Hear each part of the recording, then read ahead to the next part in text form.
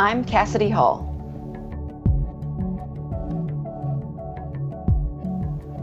I'm Carl McColman. I am Kevin Johnson, and we are Encountering Silence.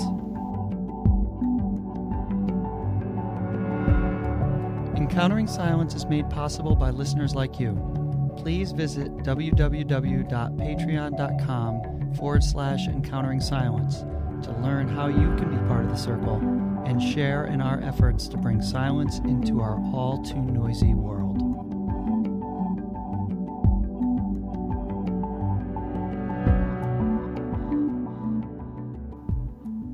Award-winning poet, author, and journalist Judith Valente is the senior correspondent for WGLT Radio, a national public radio affiliate in Central Illinois.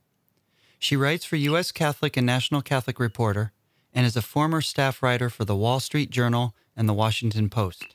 She also worked as an on-air correspondent for Chicago Public Radio and Religion and Ethics News Weekly on national PBS TV. She is a sought-after speaker and retreat leader on such subjects as living a more contemplative life, discovering inner wisdom through poetry, and finding meaning in your work. She is a lay associate of the Benedictine monastery Mount St. Scholastica in Atchison, Kansas, which is the subject of her 2013 memoir, Atchison Blue, A Search for Silence, a Spiritual Home, and a Living Faith. Her most recent book is How to Live, What the Rule of St. Benedict Teaches Us About Happiness, Meaning, and Community. She and her husband have an alfalfa farm in Central Illinois where Judith is a member of the Grand Prairie Master Naturalists, a group that cares for and maintains the Illinois prairie. Judith Valente, welcome to Encountering Silence. Well, thank you for having me. I'm very honored. So, very often we'd like to start our conversations with our guests with a very basic question that we often use. So, we'd like to hear about your relationship with silence. You know, has there been a special particular time in your life where silence really mattered to you? Maybe a time when you had meaningful encounter with silence when you were young or something. And would you mind sharing that story? I think my most meaningful encounter with silence came when I was an adult, in midlife. It was a few years ago on my first visit to Mount St. Scholastica Monastery in Atchison, Kansas, the monastery that I wrote about and subsequently became an oblate of. And I went to Mount St. Scholastica to give a presentation, to give a workshop based on my first book, 20 Poems to Nourish Your Soul. And I was supposed to be there talking about touching the sacred through poetry. The problem was that this particular visit came at the end of a hectic spate of travel where I was working my day job at that time with PBS TV and Chicago Public Radio during the week, and then doing these presentations on the weekend. So I arrived at the monastery on a Saturday night exhausted, mentally, physically, and spiritually. But the morning I was to give my workshop, I had an opportunity to sit in the chapel, this beautiful oak-lined chapel. And I was surrounded by these distinctive blue stained glass windows. And silence seemed to saturate that room. And I looked up at the stained glass window in front of me, and there was St. Benedict, the founder of Western monasticism, with outstretched arms.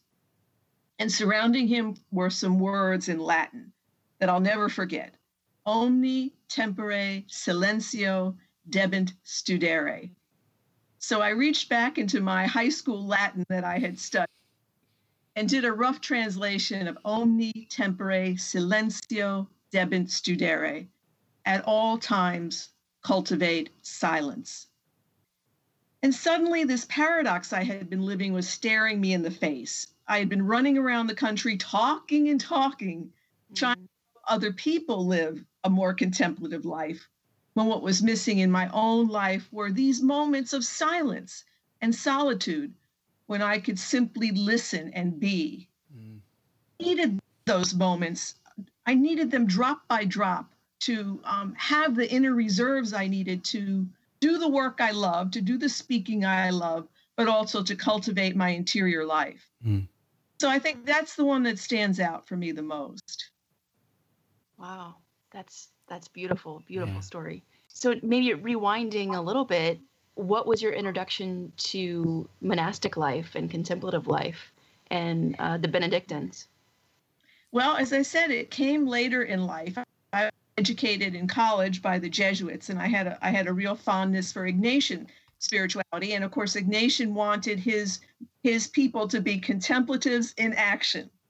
Well, I understood action. You know, I was a journalist. I worked for the Washington Post. I worked for the Wall Street Journal, PBS. I didn't so much get the contemplative part until I stepped inside that monastery at Mount St. Scholastica. And a couple of things happened. It was the peacefulness and the quietude of the place, as I referenced, but also the warmth and the hospitality of the sisters. There was just something peaceful about the way that they went through their days.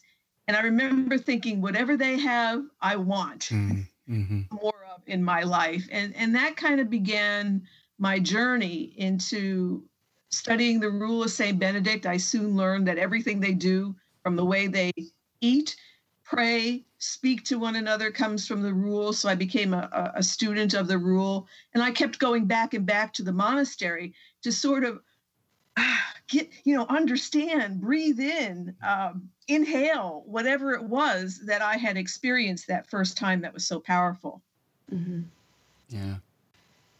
I really do like that comment too about the Jesuits and the Benedictines. I'm Jesuit trained as well, and I've taught that for a long time. And what's really funny is I know that experience, what you say, it comes across very well, the action, but the Jesuits want to promote contemplation as well. It's the students seem to pick up the action and sometimes don't get the contemplative aspect. But Ignatius originally wanted to be a hermit and wanted to be a monk himself. And so it's great that the Benedictines kind of like let you fill in that piece, you know. And interestingly enough, he went when he had his great conversion, he went for his confession to a Benedictine monastery. Correct. So he had that connection with the Benedictines. Right. And I'll tell you later on in the interview another funny connection that I had with the Benedictines that I didn't realize until just a few years ago. Tell that to you now? No time like the present. Well, what I didn't know at the outset was that, of course, St. Benedict lived and died at Monte Cassino in Cassino, Italy. Right. And that's where my paternal grandmother came from, Italy. And I didn't put all of this together until a few years ago. But she would have seen Monte Cassino, the Benedictine monastery, every day of her life. It dominates the landscape. And, she was a grandmother that I've always regretted not getting to know well. She was ill most of my childhood. She died when I was still rather young. And somehow I feel like I was coming back to my roots, back to my very genes by understanding, by delving into the Benedictine contemplative way of life. And that, my grandmother paved that way for me, this grandmother who I was always yearning to have known. She would have been there during the war, right? No, they emigrated actually before the war. And the reason that is I've tried to do research on her, and a lot of the records were destroyed in the war and had to be redone. I mean, there are records of her there, but they were all redone after World War II. Because I know that Monte Cassino, the monastery, was very badly damaged during the war. Right. I just think that must have, for the folks who lived there, that just must have been such a devastating experience. But, yes, and I'm sure she would have had cousins or distant relatives still there, but she had by that time been in the States quite a while. Judith, when you had that kind of opening up encounter with silence in Atchison, were you already an alfalfa farmer at that point, or was that pre-farm? It was pre-farm. Yeah, it was. Yeah, I think we got the farm in 2009, and that incident occurred in 2007. Yeah. Okay. Mm-hmm. So, do you think there's a connection there, that moving into this kind of appreciation for Benedictine spirituality kind of tied in with your desire to have a more agricultural life? Yes, I think very much that it also inspired me to join the Master Naturalists, what we call the Master Naturalists here in Illinois, where we promote and take care of the prairie. And I think that, that whole appreciation for creation and an appreciation for beauty, just the beauty of nature, that all this was intersecting at the same time in my life. It's interesting. I'm happy to say I know an alfalfa farmer now. That is a unique, to be honest with you, I don't know anything about alfalfa at all. The product, the produce, I don't even know what to even say about like, what is alfalfa? Like, I know the word, I don't know anything about it. Well, I'm very proud to say it is the grain. It is a grain that we raise so that farmers who raise organic cattle for beef, yep. they in our area. They feed their organic cows with our alfalfa, and it's all done organically. The people who cultivate our land are apostolic Christians, and so it's very interesting. And that's all they do. I mean, they don't use traditional pesticides. It's all organic, sustainable farming, which I'm very happy to say. We make no money, but but our enrichment is in what we are doing for the environment and food chain. Okay, all right. Now that makes total sense, and now I'm a huge fan of alfalfa farmers.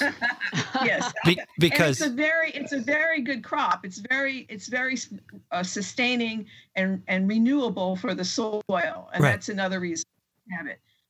We had corn in there and soybean one year, and the pesticides were just unbelievable that the farmers used. And I said, no, never again. Mm-hmm. And now we have these organic farmers who happen to be also very strong Christians. So.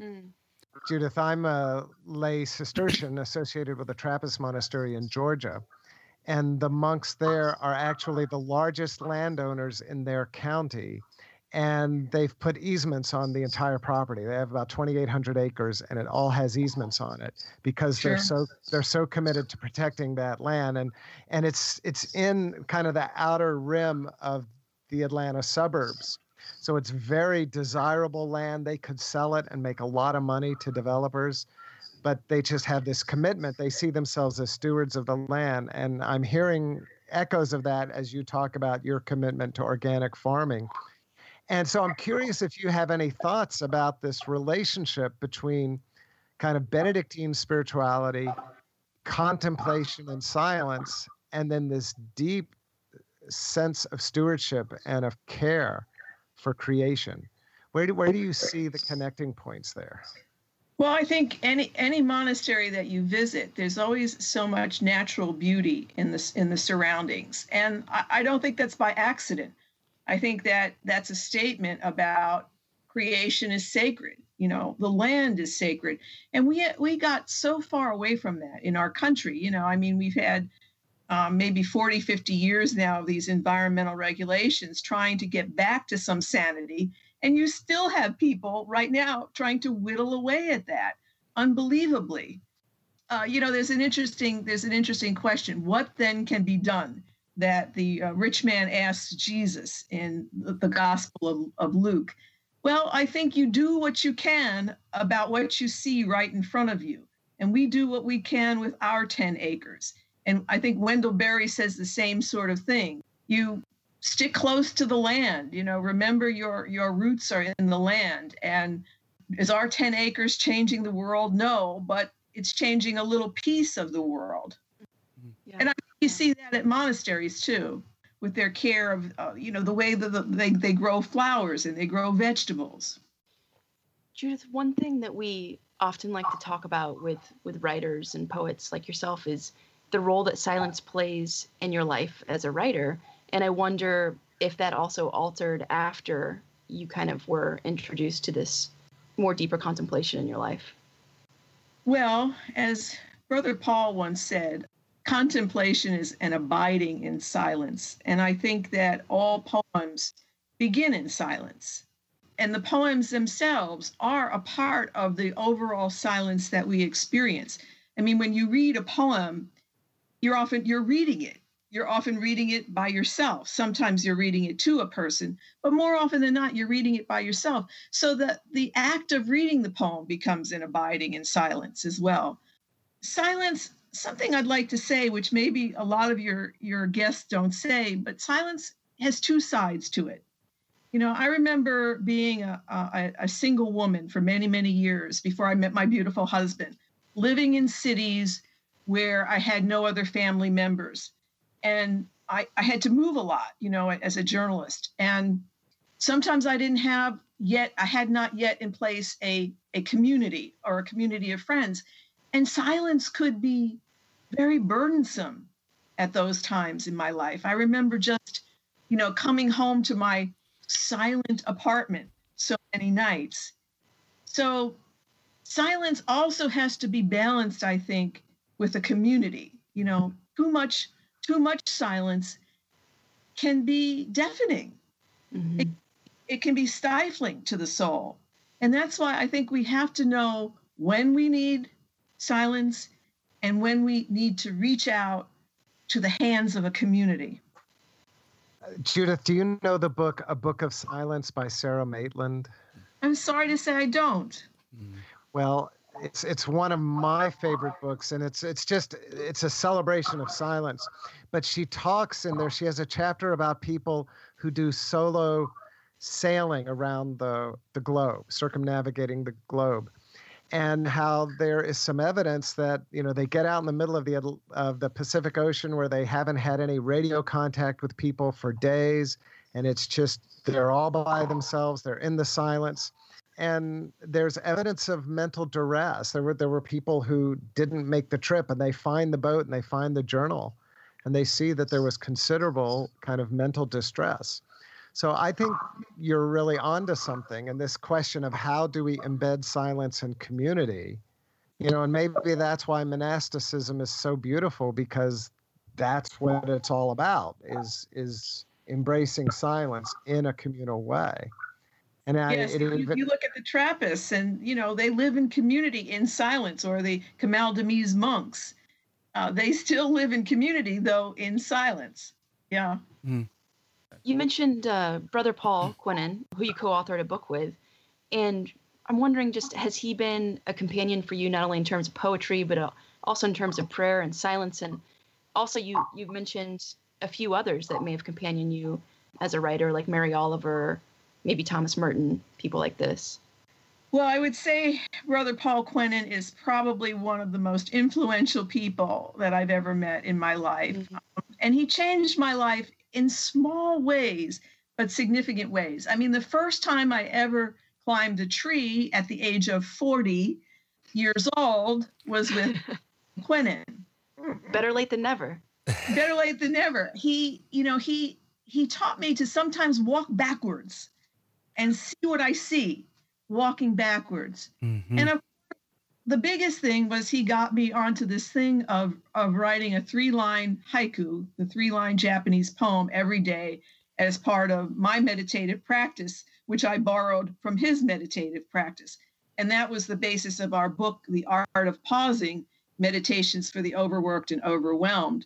We wrote these haiku back to each other, back and forth over 3 years, and then we wrote reflections to go with them so that busy people could have something to dip in and out of, a book that they could dip in and out of when they needed a pause.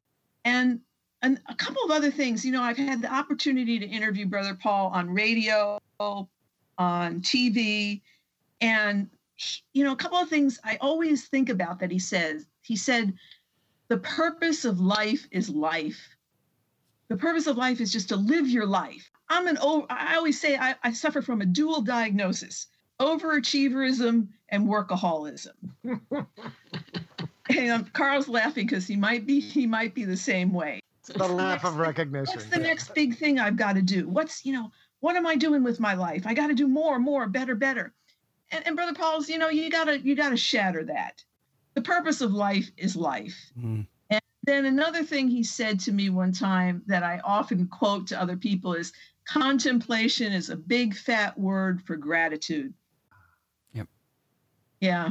To cultivate always that attitude of gratefulness and an attitude of attentiveness in your life that is so visible with him. You know, you could be with him, Cassidy, you've been with him, and you feel like you're the most important person in his life at that moment. Mm-hmm. And you're the most interesting person that he's ever met. And that is such a grace that he has been able to give to other people. Mm-hmm. So I just cherish that friendship with Brother Paul Quinnan. So you've described now your initial story was in this monastery and feeling a place that it was saturated with silence. You have that place that you've mentioned for us, but is there a particular place, and maybe it's because of, I'm thinking maybe your memoir or something, but is there a place where silence, just location itself, speaks silence to you or holds silence for you? A couple of things come to mind. You mentioned our alfalfa farm. Well, we have a cabin there that I go to. I've written a couple of my books there, and it's very quiet in the cabin. Oh, that's lovely. But interestingly enough, as soon as I open the door, I'm surrounded by sound. It's a, what do you call that? Surround sound type of thing? Is that what you call it? You know, of the cicadas are singing, and the bullfrogs are having a spirited conversation, and the wind is, you know, whistling through the branches. But it is a form of silence. Mm-hmm. It is not silent, you know, in the sense of there's no sound, but there's this sound that's a very healthy sound for me. And I could sit out there often on the porch and write in that kind of silence. So I liken it. It's the difference between, you know, the sugar you get when you eat a piece of fruit and the sugar you get when you drink a can of soda. Yeah. It's the good kind of silence, even though there's all this sound happening from nature around me. Yeah. Other thing that I work in a newsroom, and it's often chaotic in there, and sometimes it's very rude in there. People's tempers flare. That's a newsroom. And sometimes I can't find an empty conference room or an empty stairwell to escape to when things get really tense and noisy. So I go to a place in my mind, and it is this place in my backyard in my childhood home where there was a block of wood underneath a fig tree. And I would go there as a child to sit and daydream and write my little poems. And I could look out on the neighbors. This is crazy, but I could look out on my neighbors' clotheslines, and I would often make up sort of imagined stories related to the clothes hanging on the clotheslines. But I can go to that place, that little spot under the fig tree.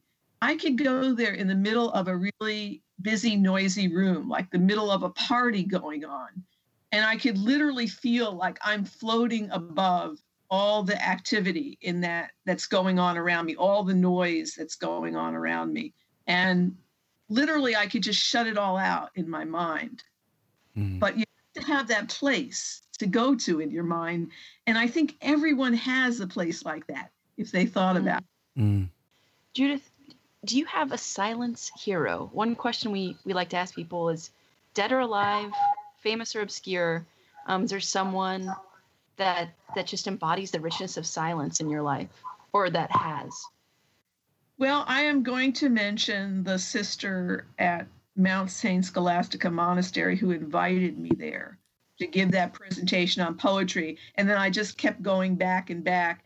And I dedicated my last book, How to Live, What the Rule of St. Benedict Teaches Us About Happiness, Meaning, and Community. I dedicated it to her. Sister Thomasita Holman, her brother worked with me at the Washington Post. He was the deputy foreign editor. I was a lowly reporter on the Metro staff. That was kind of the training ground for reporters at the Washington Post. And I remember her brother being just a very nice, gentle man. And Sister Thomasita as well, she has this quietness about her, as if she carries this pool of silence within her. She speaks. I haven't exactly mastered imitating her in this yet, as you probably have perceived. I still speak very quickly, and answer very quickly because I grew up in the New York area, and that happens. But Sister Thomasina you will ask her a question, and there'll be a pause and a moment of silence, and then she'll answer. And this is the way she eats, and this is the way she speaks, and this is the way she converses. And I always truly admire that, as I say, that pool of silence that she seems to carry with her. And it has a calming effect on me, because I'm a go kind of person usually. And it has a calming effect on the people around her. And I think that's a beautiful gift. Mm. I'm kind of curious. I have to ask, where in New York did you grow up? I grew up actually in Bayonne, New Jersey, which is just on the other side of New York Bay. Gotcha. So I grew up looking out at from the second floor of my house, the World Trade Center, which is no longer there, mm-hmm. and Liberty, and of course the Verrazano Narrows Bridge. So we were very close to New York City, and you would go into New York City to eat and to play and what have you, and began my lifelong love affair with Broadway musicals. So owe a lot to growing up in the New York area. Lovely. A great place. Yeah. So go figure, from there to Atchison, Kansas, right? Well, it sounds to me like you get the best of both worlds, because I love New York City, I really do, but I'm a quiet person, and you can put me in the prairie and I'll be happy. So I can see both. Right. Our conversation will return after this brief moment of silence. Please take a breath and be present in this 30 seconds of silence.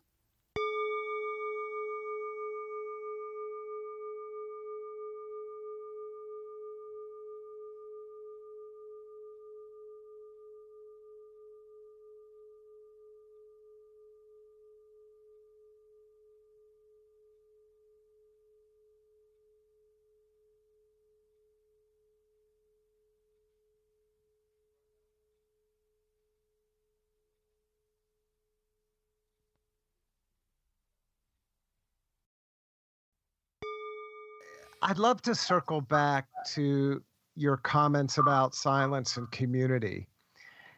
I think we live in a very noisy culture.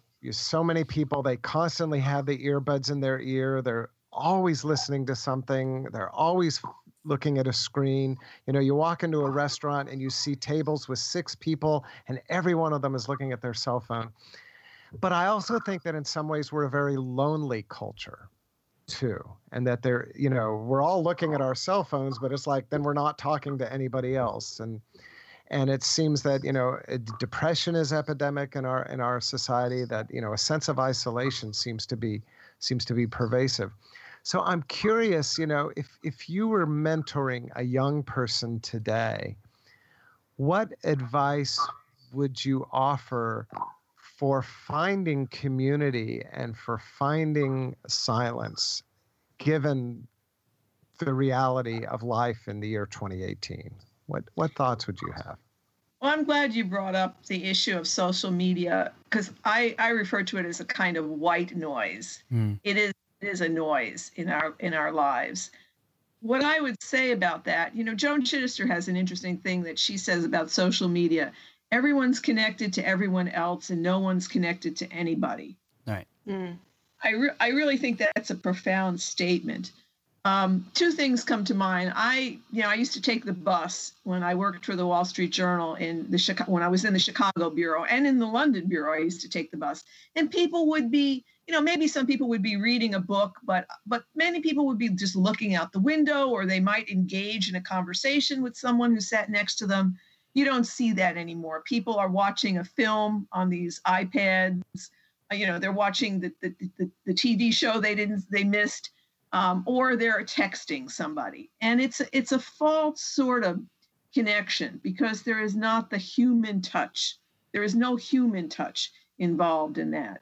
And I mean, we're having a lovely conversation now via media, but it pales compared to me sitting with Cassidy on the porch of Thomas Merton's Hermitage and chatting with Cassidy. which was an unforgettable day for us. Yeah. Her first day of filming there. So I would say, a lot of young people, they're not joiners. They don't see the value in joining clubs. One of the things I talk about in my book, How to Live, it's about community and about how community sustained me in those years before I met my beautiful husband. My Italian-American club. Those people were like my family.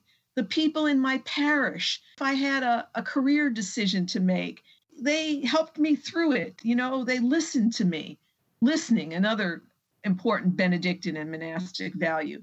And, I don't think we could have done that by texting or email or Skyping or social media. It's just not the same. And so one thing I do see a lot of students, because our NPR station is on a college campus of Illinois State University. I say, don't be afraid to join groups. You need that human contact. We truly do. And we can't get it. We can't get it from social media. So now that you're mentioning this, you've mentioned how active and busy you are, how you're in the newsroom, how you're surrounded by noise in that place, and yet you can find that silent space in your mind. I wonder if we can flesh that out a little bit. How do you balance the contemplative and active part of your lives? Is there what is your spiritual practice or things that you do to hold on to the silence in this kind of busyness of what you're describing? Well, I have to take myself out of the busyness from time to time, as I mentioned, either by going to that place in my mind or just getting out of the office, finding an empty stairwell, finding an empty conference room that I can go to. And even in my house, one of the great things about being married is I'm living in a house for the first time in my life, because, I always had a studio apartment or a 1-bedroom apartment as a single woman. Mm-hmm. And I can escape even when, things get a little hectic around here in my own home. I could go to my little corner of the attic, or I could go to one of the bedrooms and just sort of have my silent and quiet time. I do try to start the day with some amount of silence. An interesting thing, we get 2 newspapers here. Call me crazy, but I still get newspapers delivered. And, I used to just, grab the newspapers, the New York Times and USA Today, and jump back inside. And lately I've taken to just standing outside on the lawn for several minutes. And just kind of standing there in silence, looking around, and you see some amazing sights. One time I saw this meteor go across the sky. I mean, just this shooting star, not 2, not 3, just 1. And I happened to be outside looking up at that very moment. Other times I'll see a family of rabbits, on the lawn, and I'll just watch them for a while. And it's pretty amazing because we live in a college town. We don't live in the middle of the prairie. I mean, my cabin is in the middle of the prairie, but not my house. And so I come to appreciate that just those few moments outside of just standing there quietly, as opposed to just jumping back in the house and cracking open the newspaper. Judith, if someone was new to your work, where would you tell them to begin? I mean, there's How to Live, there's The Art of Pausing with Brother Paul Quinlan, 20 Poems, Atchison Blue, Discovering Moons, and then Inventing an Alphabet, which you said was selected by Mary Oliver as one of the 2 co-winners, the 2004 Aldrich Poetry Prize. Is that right? Right. That's right. Yeah. What year did you write that one, Inventing an Alphabet?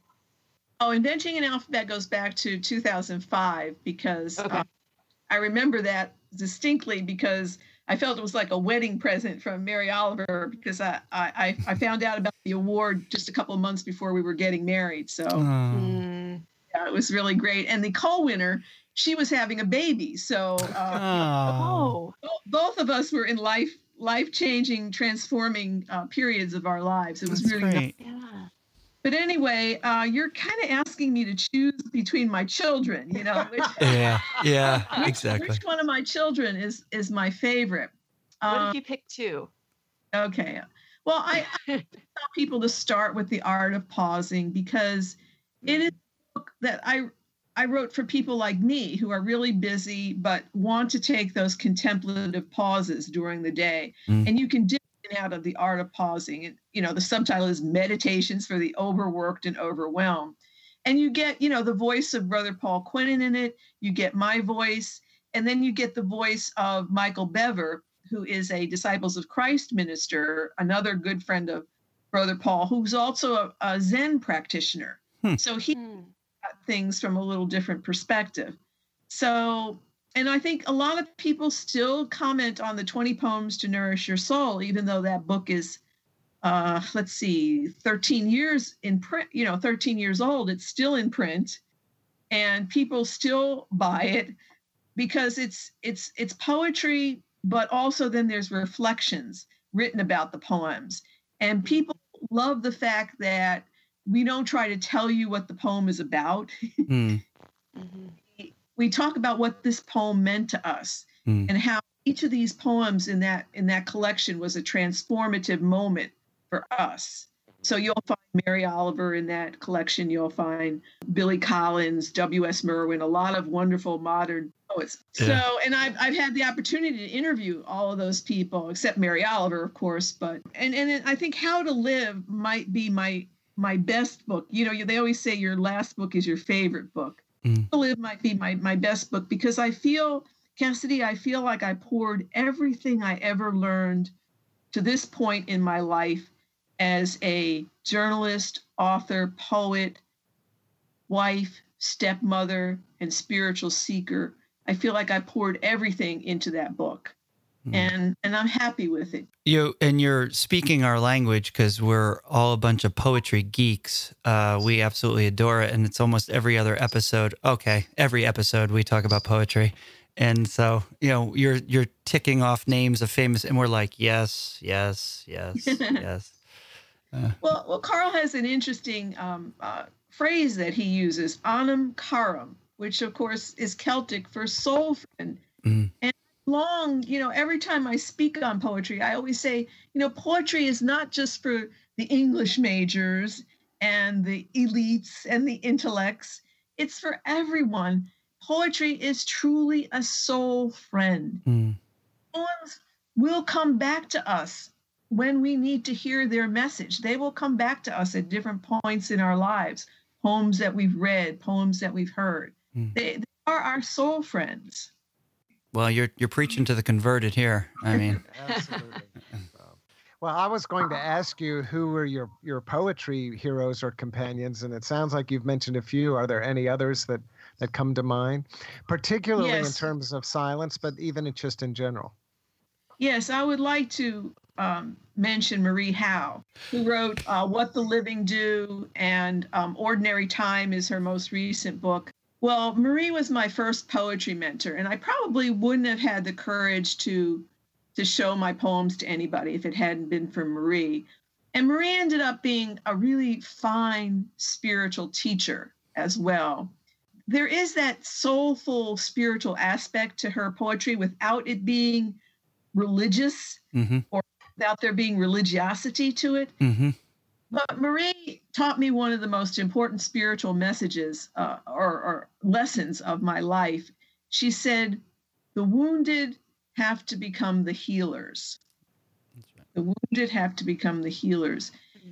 When you go through a traumatic or very difficult experience, try to find one thing to praise in that whole awful experience. And you'll often see that Marie is writing about very complicated and difficult subjects, but there's always that element of praise, that something life-affirming that comes out of that poem. And I think the title poem of her next to the last collection, What the Living Do, is a beautiful example of that. So, Judith, do you happen to have a poem that you would like to read for us? One of your own, perhaps, that you could share with our listeners? Well, it's very, very kind of you to ask. I opened my latest collection of poems, and I just happened to open to a poem that has silence in in the first sentence. So I'll read that. It's a poem that I wrote shortly after my marriage, and we were kind of settling into this kind of loving domesticity at that time, and I think the poem reflects that. But at the same time, there were some discoveries by astronomers of new moons around Jupiter. So that works its way into the poem. There's a lot of different leaps in the poem. And it's the title poem of my most recent collection, Discovering Moons. What happens in silence. We wake in a room your daughter painted sunrise red. Daylight drips through linen curtains, feeds us intravenously. Like Galileo with his scope unearthing Jupiter's moons, we lie on our backs on the white clay of our bed, chart the constellations of ceiling. That Y-pronged crack you call a ballerina on plant, her arms flung above her, about to slide into an arabesque, I say is Christ, strung upon his cross, moments after earth shuddered, temple curtain tore apart. On a shelf in the living room, a brown box contains all that remains of your mother, every pigment of bone, muscle, cilia, cartilage. One day we will spread this fine matter across the mining hills of Edwardsville, the coast of Ventura, the prairie outside of Normal. In soundless desert, astronomers discover new moons, 45 in the last 6 months around Jupiter alone. There is so much I want to say to you in a language without words. We orbit each other like the moons circling Jupiter in unconjugated space. Europa, Callisto, Leda, Ganymede, Thebe. Wow. And here's another one that also speaks to silence. And, you know, we had that solar eclipse a year ago in August. And a lunar eclipse, a major lunar eclipse this past summer. This is about a lunar eclipse I watched a couple of years ago from my balcony when I was still living in Chicago. And it was amazing how quiet the city of Chicago got. And my apartment was downtown Chicago. As, you know, millions of pairs of eyes were watching this one thing all at the same time and being silent. So this is what this poem tried to capture. And I imagine the moon as this big eye with its lid slowly drooping lower. Lunar eclipse. Amber, occluded eye, more iris now than pupil, whose dark lashed lid droops slowly downward, succumbs to night's hypnosis. Earth falls from memory, a bead lost in cobalt light. The Buddha, it is said, had 1,000 eyes to watch the world with compassion. Tonight, 1,000,000 pairs of eyes fix on the one dreaming eye, suspended beyond Earth's sorrowful drumbeat, the humming of the sun. Saturn to the west, Regulus to the east, a universe at peace. Sun, moon, planet aligned, like patches of a quilt, as if peace were a cloth we could cuff in our hands, rub between our fingers, and the only language that matters, silence. I love how celestial both of those poems are. Wonderful. Yeah, living out on the prairie, you kind of get interested too in the sky and what's happening. So, well, thank you. I'm a little shy about my poetry, so thank you for being so kind. I want to thank you. This has been so lovely, and to hear, you know, your conversation about how you find that balance in being a writer who's deeply creative and poetic, and yet tapping the silence while you're hustling around and being so busy. It's really kind of, it's actually very good to hear, because I talk about silence heroes. We need to see modeled for us that it's possible to be an active contemplative. And so maybe you feel like, you got the active part and you didn't understand what the Jesuits are doing. I think the Jesuits would be very pleased with where you've ended, because you seem to be quite an active contemplative, and it's lovely to see and to interact with somebody like you. So thank you. Thank you. I feel the same way about Carl and Cassidy and you all. Well, thank you. And I just also need to say this. I think you might be the first professional journalist that we've had on the podcast. I don't know if we've had any others. And so I just want to say how much I value the free press, that we live in a time, obviously, when the free press is being attacked. And so thank you for what you do. Thank you. I think a free country requires a free press. And so, journalists are definitely among my heroes. So thank you. Just a little word there. Yeah. As you can see, they die for the truth every day, like we just saw. Yeah. Judith, I want to thank you. Just I've always considered journalists to be the truth tellers, and it's so beautiful that you're both doing that in your life, in your personal writing, that you're sharing with the world, but as well as your journalistic life. And just sharing the truth is so powerful and so important. And you're sharing that from your inner world also. Yeah. And thank you so much for that. Yeah. Thank you. Thank you.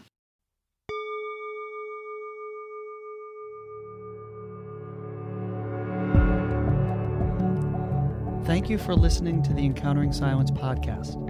If you enjoy our ongoing conversation about the beauty of silence and its meaning in our lives, please subscribe to our podcast on iTunes, Google Play, or at our website, www.encounteringsilence.com. You can subscribe to our email list at our website.